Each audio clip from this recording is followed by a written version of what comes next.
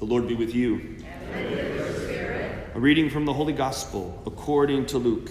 Glory to you, O Lord. The angel Gabriel was sent from God to a town of Galilee called Nazareth, to a virgin betrothed to a man named Joseph of the house of David, and the virgin's name was Mary. And coming to her, he said, "Hail, full of grace, the Lord is with you." But she was greatly troubled at what was said, and pondered what sort of greeting this might be. Then the angel said to her, "Do not be afraid, Mary, for you have found favor with God. Behold, you will conceive in your womb and bear a son, and you shall name him Jesus. He will be great and will be called Son of the Most High, and the Lord God will give him the throne of David his father, and he will rule over the house of Jacob forever, and of his kingdom there will be no end." But Mary said to the angel, "How can this be, since I have no relations with a man?" And the angel said to her in reply, "The Holy Spirit will come upon you, and the power of the Most High will overshadow you.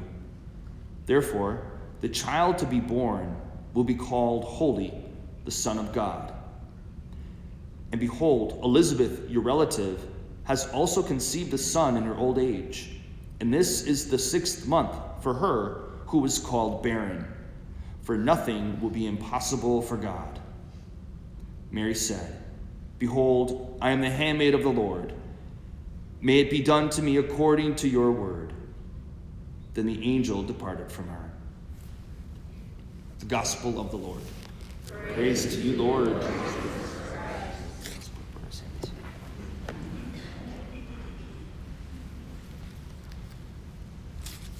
So we're all very familiar with this gospel.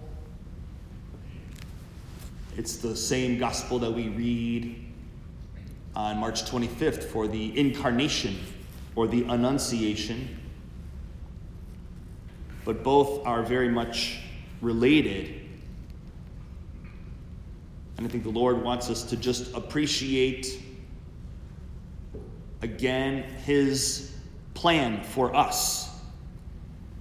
St. Paul talked about that plan in that second reading. In love, he destined us for adoption to himself through Jesus Christ, in accord with the favor of his will. That word favor comes out today in that second reading, and then, of course, in the gospel. Mary is highly favored, full of grace.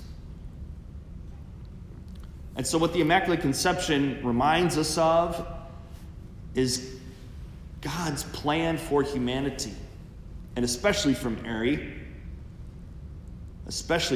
because the Immaculate Conception does refer to her, not to Jesus, right? Sometimes Catholics get that confused. The Immaculate Conception refers to Mary. She was preserved from all stain of original sin.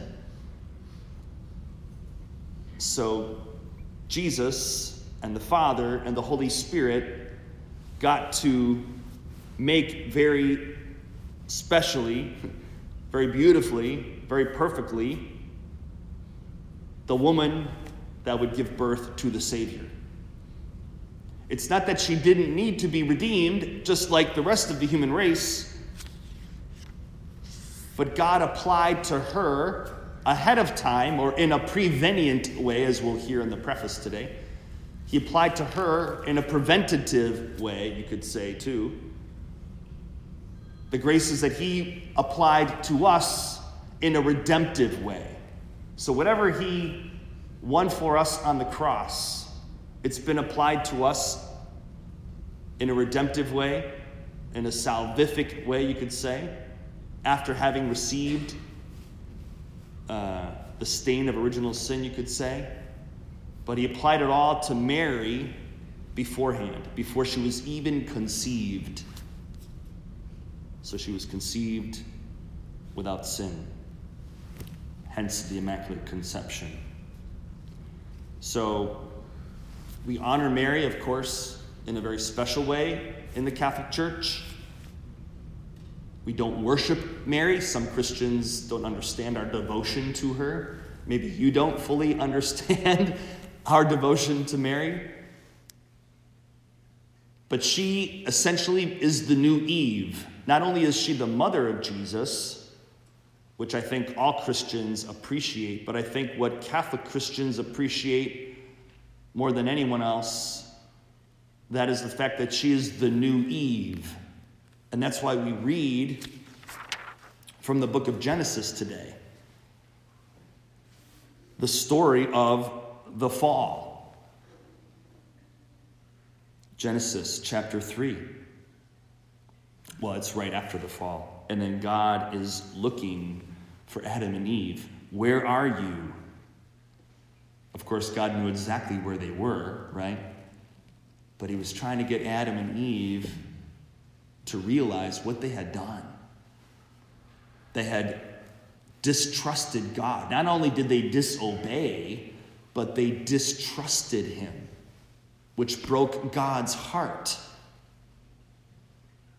Where are you? What did you do? Why did you doubt? Because the enemy sowed that doubt in Adam and Eve's mind and heart.